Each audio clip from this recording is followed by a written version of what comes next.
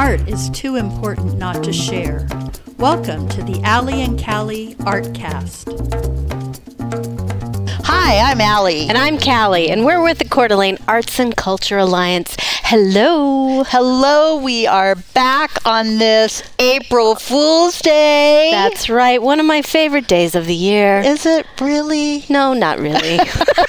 Just fooling. Just fooling. Today is our cat's birthday. Oh, happy He's birthday, 16 cat. He's 16. His name is Jugs. Jugs. He's we very named pretty. him Juggernaut. Oh. But we call him Jugs, and Kevin calls him Fat Kitty. Fat kitty. Well, Hey, Fat Cat. Happy birthday, And Jugs. he's not fat, really, because the dogs keep eating his food. Oh. Yeah, but Well, anyway, it's his birthday. Happy birthday, Jugs. Happy birthday, Jugs.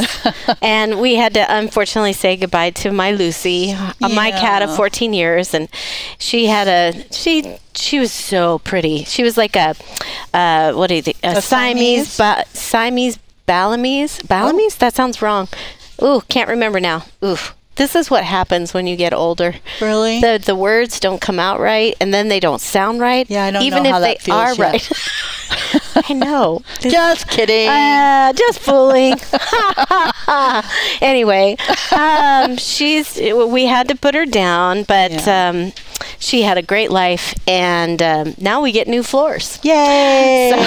Oh, I got new floors. You did? Oh, I love your new basement. Yes. You did some nice awesome. work. Oh, and I did paint my laundry room, inspired by you. Yay! So, I know, it's nice to have a big laundry room. It actually makes me want to do laundry. Yeah, fresh paint. Yeah. Fresh so floors. we continued that flooring out at the bottom of the stairs. That's we have nice. new carpet on the stairs and new carpet in my bedroom. I'm so excited. It's gorgeous. We ordered our flooring from Costco, and everybody apparently wants that same flooring, and so we'll see how long it takes. That's where I ordered ours from. Oh, I wonder if we got the same stuff. Yeah. I don't know. Did it say 4 to 6 weeks? Yes. Yes. Well, it doesn't necessarily take 4 to 6 I know. They said it was shipped, and then I got a message today saying, well, there's a delay in your order. Oh. Because something about weird because shipping. everybody wants it. Yeah, I don't know. We'll see what happens. You're just going to be like everybody else. I'll just wait.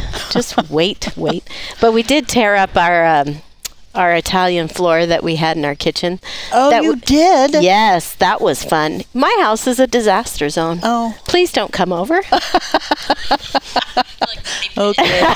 Don't come over to the money pit. Okay. That's about what it feels like right now. But woohoo! Well, April 1st is also a big day for Tubbs Coffee Roasters. I heard that. Yep. What is it? Tell me. Tell me more. Well, we are excited to have Jason Kilmer here from Tubbs Coffee. And Jason, what's today? Well, thank you. Thank you for having me. Welcome.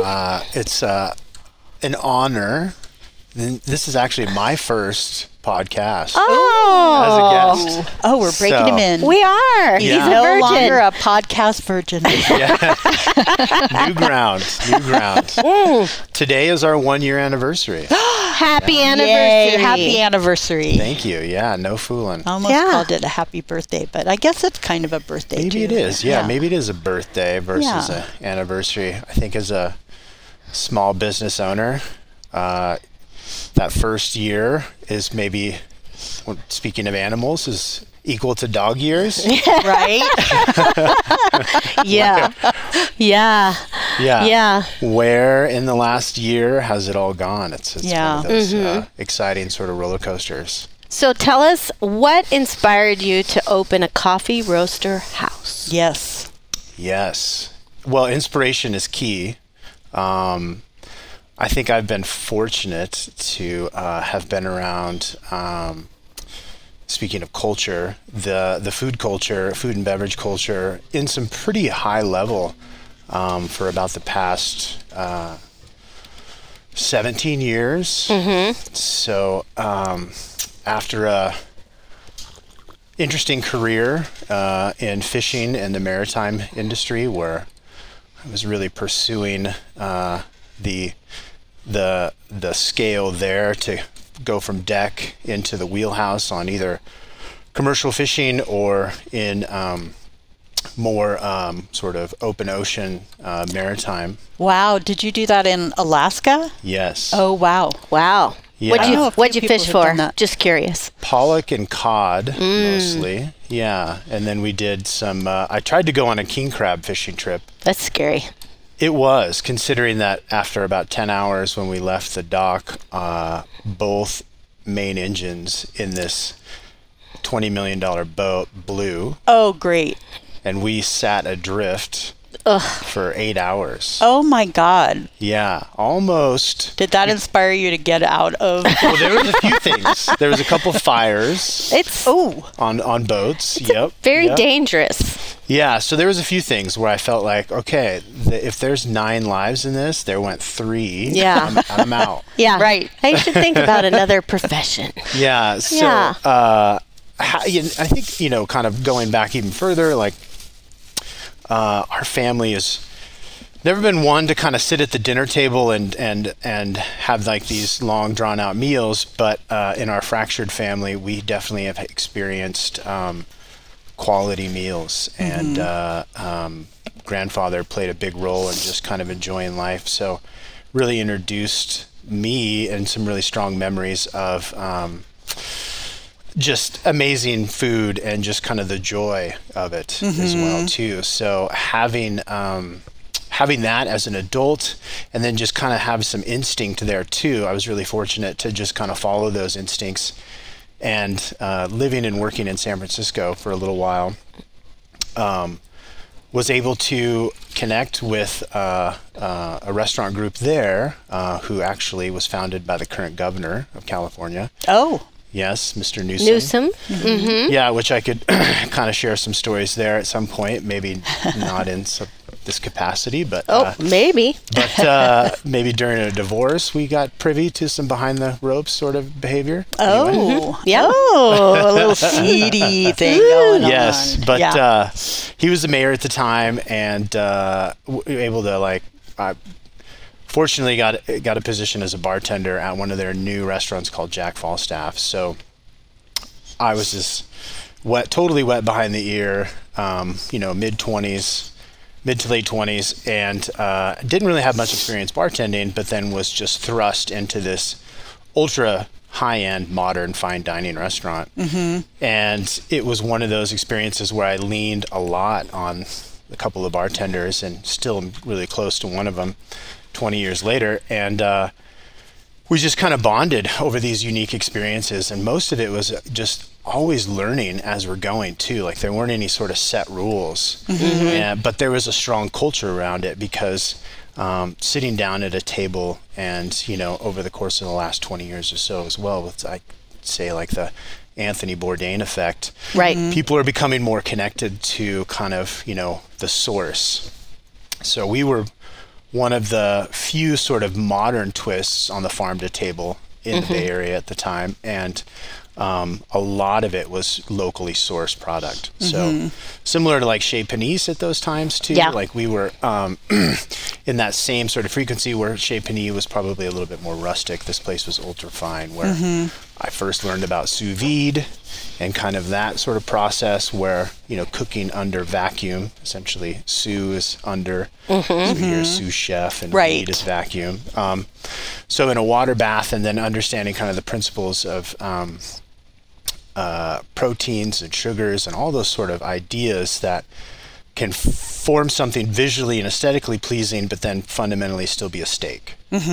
So living in that environment as well in San Francisco, we were able to have just the variety as well too. So that was kind of my foundation, and then kind of evolving over the years, and eventually working in sales and in marketing for small wineries really gave me a chance to kind of expand and explore more of the West Coast and become more connected to product, but then also have kind of a founding sort of philosophy when it comes to like, the source again too, and like how that source can play as a protagonist in kind of the story, and continue to kind of connect people closer to, why they like something, or, it's like, or why they don't. Hi, I'm Marilee Wallace, a board member of the Coeur d'Alene Arts and Culture Alliance and the owner of NIA, the North Idaho Alliance. We specialize in connecting women of all ages, experience, and backgrounds in our community. One of the ways to do this is at our annual Onward and Upward Women's Conference, and it's coming up on May 25th. Our speakers are amazing, so you don't want to miss this. Tickets are on sale at Eventbrite, and they're just $79 for the entire day. On your web browser, type in Onward and Upward Women's Conference 22. And if you still can't find us, talk to Allie and Callie. They can tell you how to find us. We'll look forward to seeing you on May 25th at the Onward and Upward Women's Conference. And men are welcome, so feel free to bring them. So we just had to take a quick break because we had a customer. Because here we are. I know, we're right here in the Tubbs Coffee Roastery. Which is quite warehouse. A fabulous place. And it smells great. It does. Where I'm enjoying a lovely cup of Mexico. The organic Chiapas. Oh, yes, what he said. And it's very good. I love it. It's rich and delicious. And it's a great space. There's plenty of room.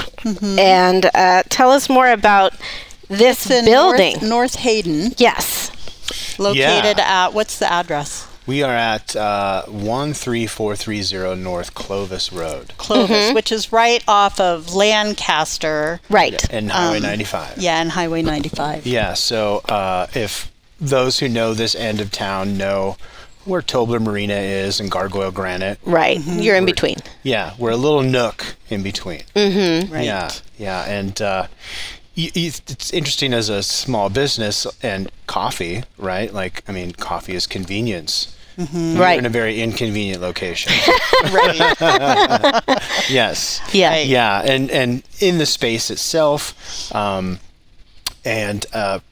primarily as a roaster, not in the barista side of world, because there are, from I think my perspective, and I think a lot of roasters' perspectives, there's two segments in kind of this industry from this consumer sort of facing thing, is where the barista world is something so different, right? Like that's coffee as an ingredient, and those are espresso based or non-espresso based beverages. Right. Whereas where I think more foundationally what we are doing here is getting more connected to the source. And going back to that, where if someone comes in here and has their own way that they brew it, whether it's pour over or French press or even a drip, they can use us as a resource to then kind of understand more about what they like about a coffee bean,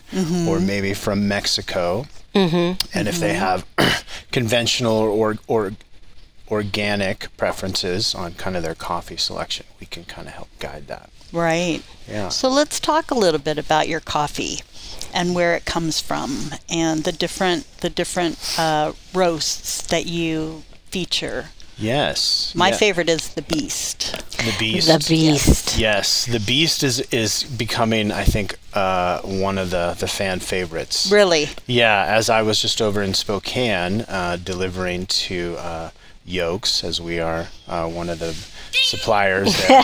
Yep. Love the folks at Yolks. Beast is doing well over there. So our blend program is really interesting because historically, when you look at a roast and a roast profile, a French roast or an Italian roast or a Viennese roast, like those really dark, oily roasts, were actually from beans that weren't always that high a quality. Oh, really? Yeah, they may have been 100% Arabica, which is a big distinction in specialty coffee. But to roast it darker like that, to get that composition or kind of that profile, you're basically masking a lot of those inadequacies in like the overall flavor profile. So you can roast hotter, faster, more production, and then kind of as a market, most consumers have been kind of conditioned over the years to think that that's a level of quality.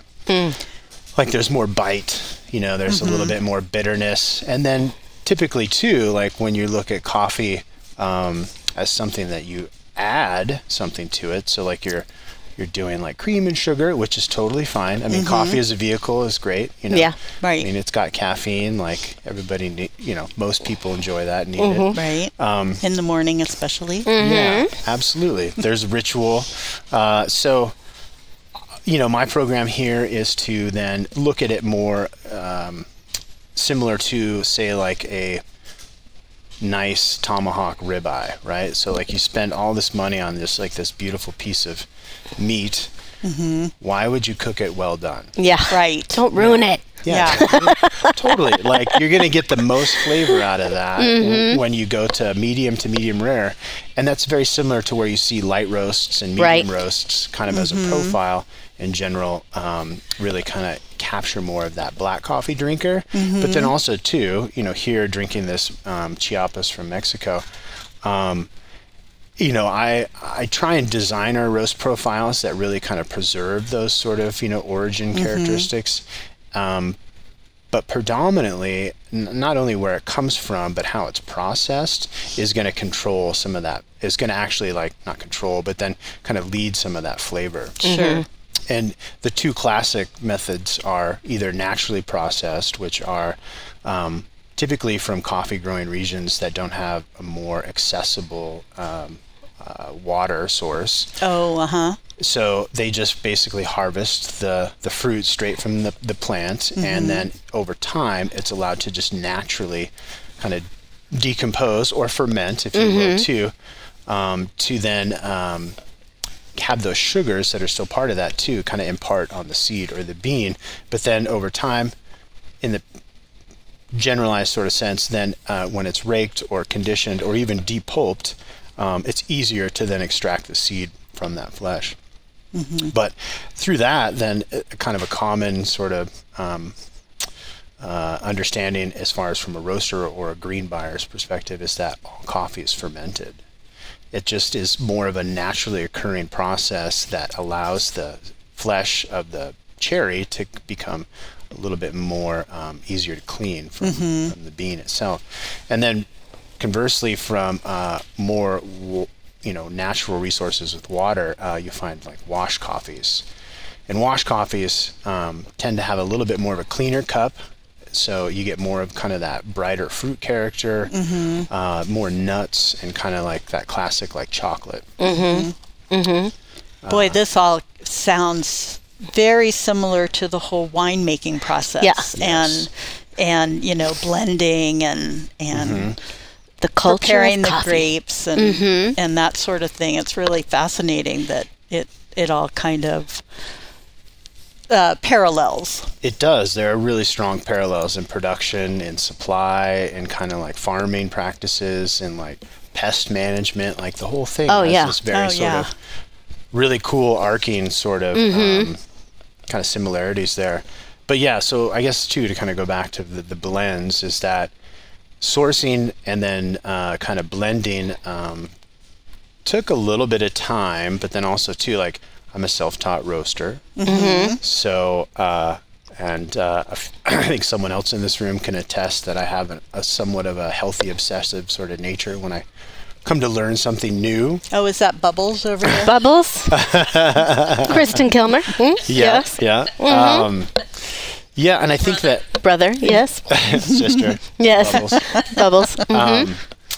I think that, kind of with having that food and beverage background and having spent a number of years in the wine industry as well, like I really relied just on my instincts and my palate to really kind of guide the blending program that we have here, but then use those fundamentals with like naturally processed and wash processed, and then, look at also the financial side of it too, like what's more sustainable. And then from a consumer's perspective too, are most consumers like interested in origin coffees? Surprisingly, no. Yeah. Oh, really? Yeah. Surprisingly, no. Like, there's a lot of more Just get interest. me some caffeine. I just need it now. It fundamentally, like, most people gravitate, and I'm one of them too. They gravitate towards familiarity, and familiarity could be a brand name. It could be some sort of pet name attached to it as well, which, finding those strengths and just creating a brand as a whole is what we're all about. But it's more too where we're transitioning to getting more of our origins out there as we're. Well, I love the fact that you're not influenced by others before you, and that you're bringing your own unique signature to this coffee. Then that makes it special. Yeah, thank you. And I understand that you just got your organic stamp. We did. Yay. Yeah. So all of your coffee is organic? No. Some of it. Some of it, yeah. Okay. So we, I guess you could say that over the years, or I could just say it, that over the years, having worked in the wine industry and worked shoulder to shoulder with some of the vineyard managers and winemakers, being organic in that industry actually carried many years kind of a negative. Oh, really? Yeah. Because it was deemed to go through all those sort of steps that you basically were degrading the fact that, to be that heavily regulated in the vineyard, it was a lesser quality. So at the very least, though, most of the I'm fortunate to work with some really amazing winemakers. They were organic, just not certified. And they actually took it to another level, which was biodynamics. So that's like taking organics to more of that celestial sort of like calendar and kind of adding some other sort of really interesting aspects to composting. But we use our organic certification here definitely to build on, because that is how most identify quality here as well too. And at bare minimum, though, we are a specialty grade roaster, which as you can see in these cups here, looking mostly at the green, you see like they're all about the same size. They all look the same as well too. So that goes through the sorting process, which actually comes through as Why a specialty are these grade. beans green? So that's the raw form after it's been processed and then dried, and then shipped after it's been hulled as well too. So that is ready to then go into the roaster and then become that. Okay, so this is the roast. We should take a picture of that. I know. You should take a picture of that. Yeah. And we'll put it on our. We've got a couple others there too, which are kind of an interesting sort of contrast, but. Yeah, it's so, and I think that, kind of tying more towards that source, and then the process, really allows, I think, kind of a little bit more freedom of choice too, where if someone likes the idea that like, hey, I tried a unique coffee from Mexico, that was fun, what else is there? Then it just kind of opens the whole door. Absolutely. And like the light bulb that I've been trying to like help turn on for those who seek us out in our cozy little nook here is Kenya coffee. It is, African coffee as a whole is just phenomenal. It's vast. It's like, it's like going to Italy and trying to drink all the wine in Italy. Like you're like, ooh, but I'd try. I would too. I would Let's join do you. it. Let's go. Let's book it. Let's do it. Book it, Dano. Book it. Yeah. We're ready. Yeah, that would be a lifetime. Yeah. It's just, Kenya to me was one of the light bulbs like about 15 years ago where I just had kind of a standard cappuccino and I drank it as is, didn't add anything to it. But yet it just had like this really bright kind of like tropical note to it. And I was like, what? And I walked up to the barista and I'm like, yo. What is this? Tell me more. Yeah. Yeah. And since then I'd been trying to kind of recreate that, or at least like seek it out whenever I was in a new place. And it really surprised me until just a few years ago, where there's a roaster in Portland. I'm not going to plug them, but they mostly focus on Kenya coffee. And I was just was in heaven because they were a few blocks from my house. Oh, cool. Yeah, and it just gave me a chance to kind of explore all those different sort of aspects of Kenya coffee, whether it's either naturally processed or washed or any one of the other sort of exotic processings too. But to So me, is Kenyan coffee your favorite? you could think? say, yeah, but similar to like wine, or I think like kind of food. It's all mood driven too, right? Like you know, Oh, I agree. yeah. So there are mornings here where I'm like, it's like a nice sunny day and it's kind of warming up, and just maybe a little, kind of pour over of Kenya sounds great. Or maybe it's raining and you want something a little more robust. Yeah, I want something a little darker, But Isn't it crazy the trend? I mean, I came from Colorado or Utah, I don't know, whenever, in the 90s. So I was in the Rocky Mountain area. And then there was no coffee in the 80s and 90s. Right. I mean, 90s, it changed. But I moved to Seattle in 80, I don't even know what year it was, 85. That sounds right. I don't know, somewhere in there. And then there was a few coffee companies, just a few. And then the Northwest became coffee. Coffee heaven. Every corner had a coffee stand, every corner. And then Still do. And now it's like worldwide. I mean, so how do you feel? Except in Virginia. Except in Virginia. Yeah, it's really so hard to maybe find Tubbs needs to go to Virginia. Yeah, maybe he needs so to how commute. how do you feel like how hard is it to break into this business? I mean, as a coffee roaster, I mean, I know there's been companies out there forever, and there are people that are diehard fans of certain companies that are nationwide, which I think are kind of crap coffee, in my opinion, but I won't name their names, Sure. But how do you break in there? How hard has it been? That dog year. Yeah, the one that Yeah. felt like 7. Felt like 7. Yeah. Okay. Yeah. Yeah, absolutely. I mean, it's a roller coaster for sure. And having worked through some preliminary stuff with like looking at some financing and submitting some business plans, and then not getting much response. And getting some response based on like just statistics, being treated as a statistic. It's like Right. those sort of things, actually, I think as a small business owner and someone who's like, with a partner who's also our dad, he believes in this and he believes in me. And then to have that drive of being rejected, which also having been in sales for a number of years, takes a lot to get under my skin. So to break in something, you need to have resilience. And in a competitive market like this too, you need to be creative. And then also, I think where a lot of small businesses here in North Idaho and Eastern Washington are starting to recognize more so is the importance of local. Yeah. So where else can we get your coffee besides just at Tubbs? Well, speaking of local, just as of this year, we were approved with Super One.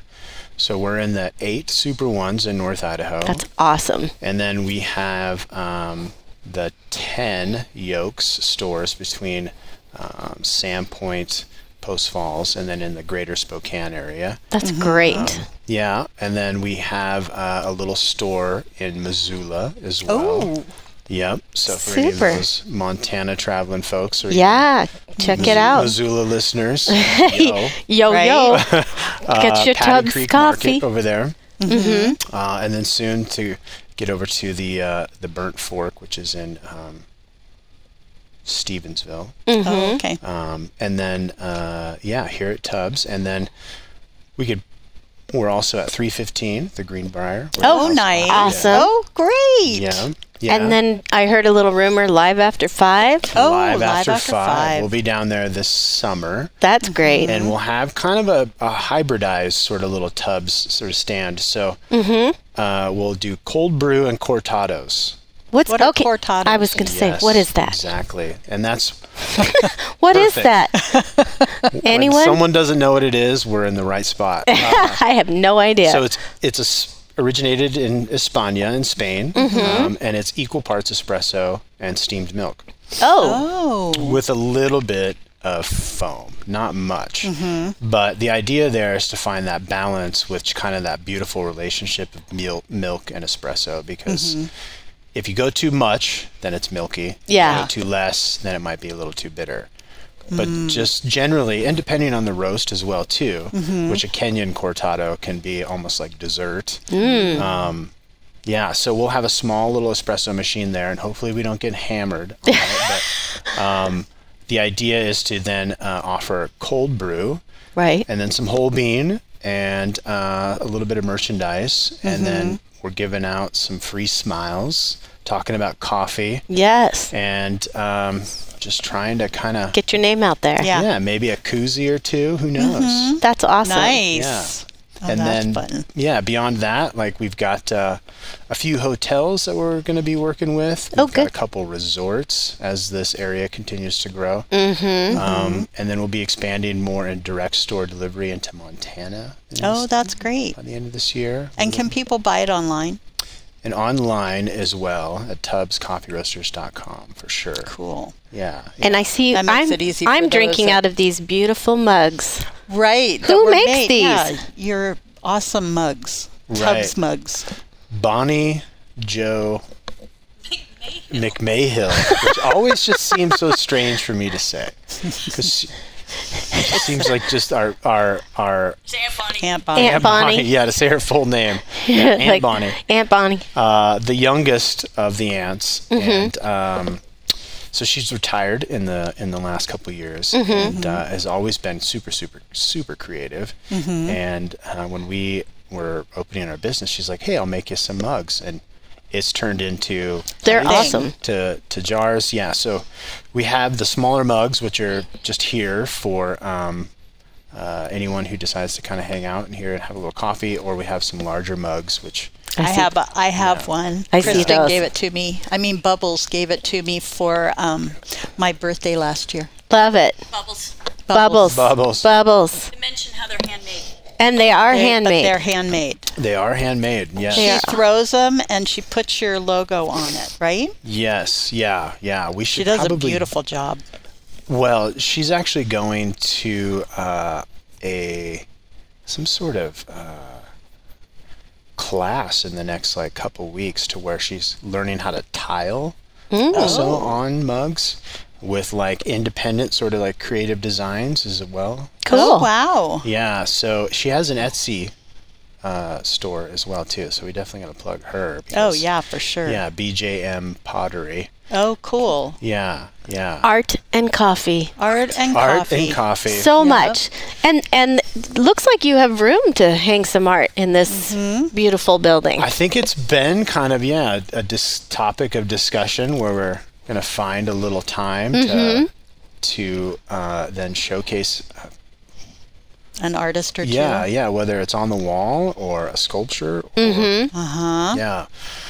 Probably by the end of the summer, though, we'll have enough beans in here to where this little section here will kind of be its own space a little bit more. So, Ooh, we'll have Cool. to come in here for that. Absolutely. I bet it'll really smell good in here then. It already does. It smells great. I love the smell of coffee. Oh boy, I know. If I could hang some sort of absorbing air freshener by the roaster.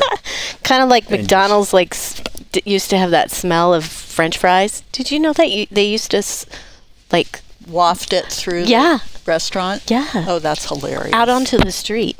Really? Yeah. I heard that. I don't know I if bet it's it's true. I true. gotta figure out how to do that on Highway 95. I know, right? just coffee. I smell coffee. Yeah. Go to Tubbs. Yeah, And then right? just have a go to Tubbs. Hang a right on Lancaster. go. I heard this is a little interesting fact that I just wanted to point out. yeah. After the Boston Tea Party of 1773, large numbers of Americans switched to drinking coffee during the American Revolution because drinking tea had become unpatriotic. So be patriotic. And drink Tubbs coffee. I'm just saying. Hey y'all, it's Jason from Tubbs Coffee Roasters. We are North Idaho's specialty coffee roaster. We are homegrown and we are local. We love coffee and we love our community, especially Allie and Callie and Artcast. We have a retail space in our roastery in Hayden, and we can also be found on the shelves at Super One and Yolks. And if you like to buy coffee online, we do offer subscriptions. You can find us at tubscoffeeroasters.com. Support arts and culture and your local roaster. That's all. So, Jason, I'd love to hear a little bit about the different coffees that you work with and the actual process of roasting. How long does it coffee. take? Yeah. Well, if you were to guess, go ahead. A day. One day. One day. I'm a bad guesser, I think. I have no idea. Yeah. Well, there's a general sort of time frame that depending on the weight of the roast, right? Okay. So our roaster at full capacity can hold about 25 pounds. Mm-hmm. That would take about 15 minutes to roast. Oh. Yeah. Wow. Yeah. I was not too far off. No. I was thinking I April. I was thinking like rock tumbler takes a week to get some action and I don't know. Anyway. Oh, wow, that's fast. It's that is fast. That's not it's kind bad. of fast and hot. Like as the Well, and that's pretty big. It is a big machine. Yeah. And doing research on kind of trying to find the best machine that, as a new roaster, I feel like I could, understand more so about just kind of the fundamentals of it, is that we chose Probat, which is a German manufacturer that is the oldest commercial manufacturer of roasters. Mm-hmm. And I'm a huge fan of cast iron in the kitchen. Yes. And the entire faceplate there, where like the drop gate and everything is, and the sight glass and the trier handle, that's all cast iron. Oh, awesome. So if it can be seasoned, sign me up. And Yeah. that's kind of the goal there, is to then It'll last forever. yeah, and have our unique sort of, seasoning kind of go with our coffee as well too. But so the differences of coffee really that we do is we're predominantly Arabica, which is of specialty coffee. It's that high altitude, shade grown, small farms, hand harvested, more brighter sort of classic species of coffee. And then Robusta, which is over the years got kind of a bad sort of connotation because it was Folgers and the old school. So Robusta was able to grow at lower elevations, be a little bit more commercially farmed. So through Remember Sanka? Yeah, Sanka. Sanka. U-Ban. Oh my God, the big. Speaking of cats, that'd be like a good name for a cat. U-Ban. U-Ban. Or Sanka. Yeah, U-Ban. Or Sanka. Sanka, come here. Hills Brothers. Hills Brothers. Folgers, come here, Folgers. Yeah. We could go on forever. Right. So we do use a little bit of organically farmed Robusta, and it's part of our blend program where the idea there is then to roast any one of those coffees individually and find kind of that optimal roast profile then, so that when we do blend, it's a post-roast blend, and it's kind of like similar to like kind of mixing some things in a spice rack where you're trying to find a balance. Right. But designing a roast profile, there's just a couple key metrics without giving away our secret sauce, but the kind of common practice is that you want to find out the bean density, which the more dense the bean is, then you design a roast profile a little differently. Sure. And then find out the moisture content. And the bean density is really easy. It's a scale and a granulated cylinder. And it's just a weight to volume sort of metric there. And then moisture typically has a few parameters to where you're just trying to understand kind of how it'll react in the roaster based off a few sort of guiding principles. And those principles are set by the few phases of a roast, which are once the roaster is up to temperature, which we usually charge at a higher temperature, right above 400 degrees. Oh, okay. And charging means that you're introducing the raw beans from the hopper into the drum itself. And then that first stage where those beans are actually then absorbing the heat in there, they go through a phase then where they start to actually like take on the heat, and it's called the turning point. And then once that turning point is marked, which we use some technology there called Cropster, where we can actually chart things through a laptop connected to the machine. It's all controlled through the click of a mouse. Then we're marking these events, and we're looking at this graph where from the turning point to the end of the next phase is the drying phase. And if you have a more dense bean, you want to kind of manage that drying phase in a little lengthier process where it could be anywhere from 5 to like 7 minutes. And the idea there is that you're very similar to like cooking a steak, is like you're not searing it on the outside and then it's raw on the inside, because then you get an underdeveloped roast. Right. And then you have like these really very bad grassy sort of hay-like flavors, which I did one a couple years ago in our little sample roaster. And I made a pot in the morning, and then I went for a walk with the dog, and I was drinking the coffee, and I was like, what is happening here? And I had kind of intended to do something different, but then it turned out, and I was like, oh. And then, like the idea with roasting too is like you're always collecting this data so that you can be consistent. But so we're through the drying phase, and then once the drying phase is over, you're looking at about 300 degrees for the bean temperature now to be recorded. And then it goes into the Maillard phase. So any of those foodies that listen, the Maillard phase is actually like the caramelization. So like when you're searing a steak, those proteins and sugars on the outside are actually caramelizing. So that's where you're getting into kind of the goodness, kind of the richness, and those sugars creating the sweetness in the cup. White coffee, which I've heard of it. I don't really understand. So the bean temperature plays a significant role in kind of like where we're targeting sort of like roasts. And French roast, which is commonly known as like the dark oily roast, right? That's a bean temperature from when the roast ends roughly at about 450 to 60 degrees. So a white roast, a white coffee, is about 330 degrees. So it's right after it ends its drying phase, goes into its browning or Maillard phase. It starts to slowly kind of caramelize, but then it's got just this sweet kind of like nuttiness to it. And it's still super dense too, so it quite hasn't lost a lot of its moisture. So to get a white coffee properly brewed, you need like almost like a spice grinder to kind of break it up. Wow. Yeah, and then it's also like you can go into solubility and all these other things where it's fun when people come in and they ask like, why don't you do a white coffee? And I'm like, do you have time to talk about the actual like physical makeup of this? But it's unique because the theory is that the lighter the roast, the more caffeine. Which, really? Yeah. I would have thought the opposite. Yeah. Well, if you roast something longer, it does physically start to kind of, break it down. More, so. I gotcha. But there are different varieties of Arabica, like similar to wine, Cabernet, Pinot Noir, those sort of things. Arabica has like Catois, Yellow Bourbon, and a few others. Some of those just inherently have more caffeine in them. So regardless of how you roast it, you're going to get a bigger caffeine bump on those. But back to roasting itself is that, so once you're browning, and once you've gone through this caramelization phase,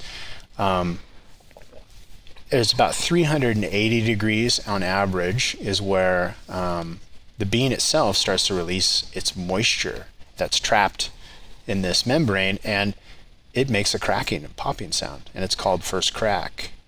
And you mark it on the software that we use, and that's when the real flavor of the bean starts to develop.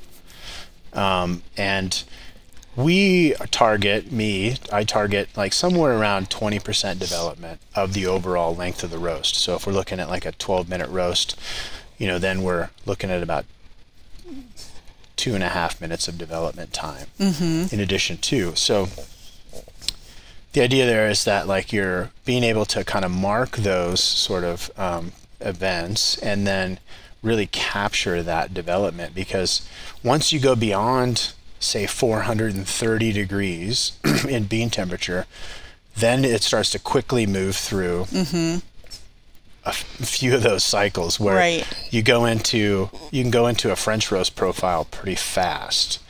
And then if you're really trying to get to like a Viennese roast and, some higher temperatures there, a fire is not that far off from happening in a machine. Yeah. So it's right about 480 degrees is where you can actually have fire. Wow. Yeah, and I've read some stories and just kind of like every time I roast our Robusta to that French roast level. I always just think like, gosh, gotta just be on your careful. Your game. Right. Be Careful. careful. So Right. Wow. I typically drop our roasts anywhere from 400 to about 440 on our overall program. And to me, that's where, within that sort of structure, you're getting those just optimal flavors of how it's processed, where it comes from, and, the freshness of it too. So Right. similar to wine, like there's also crop years. So our goal is to kind of continue to build on that and, kind of connect more people to roasting. And the How do you freshness. choose the beans? Yeah, so I think it's very similar to like how you kind of, you're choosing a flavor profile based off of, kind of where, I could make some personal decisions, but then everything would be kind of based off my own palate. But ultimately, I'm looking at like traditional characteristics of, a medium roast profile and where the beans come from. So predominantly washed coffee from Central America has those classic kind of chocolatey notes. Okay. So I want to like try and capture those with like, our Chiapas or Honduras or the Costa Rica, because they all share a very similar sort of, growing climate and mountain range there. So you get some strong similarities, but, they're all varying different levels. So one may be a little bit more bittersweet kind of chocolate. The other one might be a little bit more milky, but you're going to find that, each one of those things are a little bit more foundational. So I try to choose things based on variety mostly too, and kind of treat it like a wine list as well. So we do offer an Arabica coffee from India, which is really unique. And the way that it's processed is kind of interesting because it's washed, but then during the British Raj and the voyage back to Great Britain, the beans themselves would be exposed to the sea air, and then they'd dry them out again once they got to Great Britain. And then it created just this very strong, pale, hay-like kind of color. And then when they'd roast, they'd lost a lot of their density, so they would just roast super quick. So it's hard to roast those light and get a balanced cup. So you get just like this really unique sort of like earthy, savory, like Right. cigar tobacco, very dark chocolate sort of profile. And sourcing unique beans like that to me is kind of where our goal is to get the variety. Oh, okay. And then also kind of promote more of the, try something different. I think the ritual of coffee itself is great, but if you can actually like kind of have a little bit of mix up there where where we actually have subscriptions, and we're building a coffee club as well, to where we'll have a roaster's choice. So every month you'll get a different coffee. Oh, cool. Yeah. I love that idea. Yeah. So what are your basic your Blends. blends that you have, that you offer like in the grocery store? Yes, so we offer the Teacher's Pet, which is considered our medium roast, or kind of from a classic roaster's profile, a full city roast. So kind of the darker end of the medium spectrum. And that's predominantly a washed Colombian, but 100% Arabica. It's really nice and juicy and mild, and it's got some kind of good chocolate and fruit. I've heard caramel before as well. I think there's a little kind of ripe cantaloupe flavor in there as well. I love it. It sounds like you're talking to a winemaker. Yeah, definitely. Is it coffee or wine? What is it? No, it sounds great. The same in my eyes. And then for those who like a little darker, the Beast. Yep, that's your favorite. Yeah, yes. Which also has kind of a similar makeup with a washed and natural. mix of coffees from Colombia and Brazil, with a little washed Ethiopian, which brings it a little floral note, a little brighter acidity as well too, which works well in kind of the espresso-based drinks. But then we blend in some Robusta. Okay. And the other thing to highlight too is Robusta has twice the caffeine as Arabica. Oh, really? Yeah. Oh, wow. Yeah. No wonder I'm zipping around after Woohoo! up in the morning. Woohoo! Yeah. Little extra jolts. Oh, Right. boy. Yeah, and then the Double Eagle, which also is kind of a darker profile. The goal there was to get more balance and kind of understanding the acidity side of coffee and blending, and the drying phase as well, to kind of temper some of that acidity. We work with a Indonesian coffee that has classically been known to be lower acid, in addition to Robusta as well, which we blend in there. So both a little lower acid to kind of get that balanced, sort of smooth profile. Yeah. That's good. Yeah. Nice. Yeah, and then we also, I think one of our foundations in our coffee is we do decaf, which now building a following with our decaf as well, which is all mountain water process. So there's different ways to decaffeinate coffee, but the classic Swiss mountain water process is to where the caffeinated coffee, just kind of standard, is soaked in water, and then that tea that's created is then pulled from the coffee, and the caffeine itself is soluble, so then most of that caffeine is in that tea. Oh. Then that's extracted in a natural process, and then it's the water's the decaffeinated water is then reintroduced to the beans to Gotcha. resaturate. Oh, wow. That's great. Yeah, and then dried out again. So looking at decaffeinated coffee versus kind of standard coffee here as well in a raw form, notice that like it just physically just looks different, and it's all because of that water process. Right. Yeah. That makes sense. But there are solvent methods, but our goal is to just be strictly natural. Yes. That's in a great. sense of, resources. Well, I think that's what most connoisseurs of coffee are looking for. My daughter is one of them. She's very picky about coffee. Picky is good. Yeah. In fact, when she comes to visit, I'm going to bring her here to visit you. Yeah. Oh. You guys will love talking coffee, I think. Oh, well, yeah, when she comes too, we do on Saturdays buy a reservation on our website. We have hour-long cupping sessions, and cupping is a best practice. It's used mostly by roasters, to where after each batch, there's a 1:16 ratio, kind of similar to brewing as well, but it's a steeped kind of a French press grind.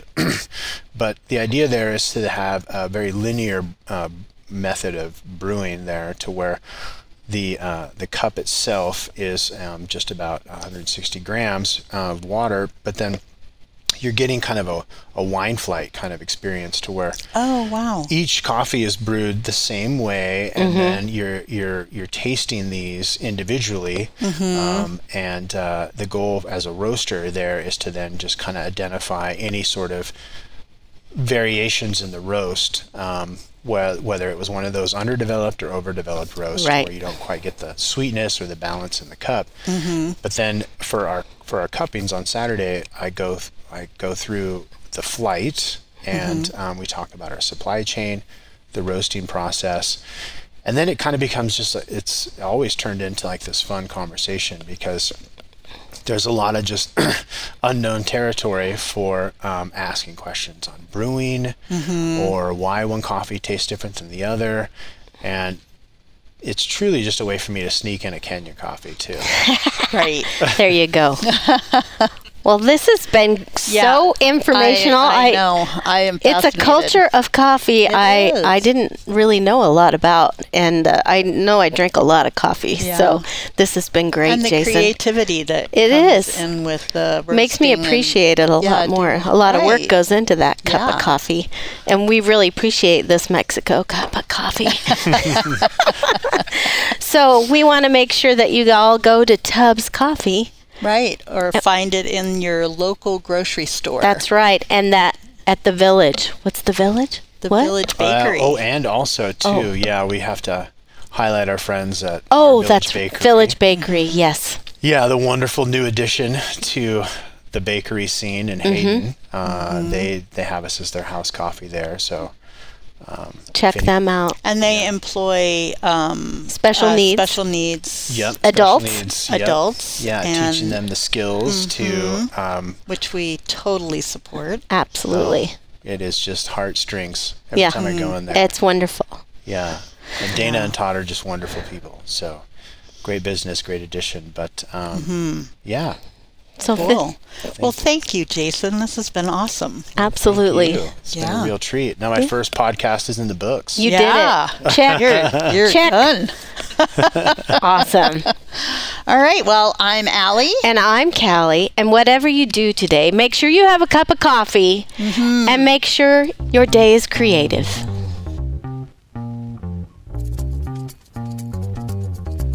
The Allie and Callie Artcast is a program of the Coeur d'Alene Arts and Culture Alliance and is sponsored by NIA, North Idaho Alliance, a woman-based leadership organization designed to inspire, uplift, and impact your community and lives.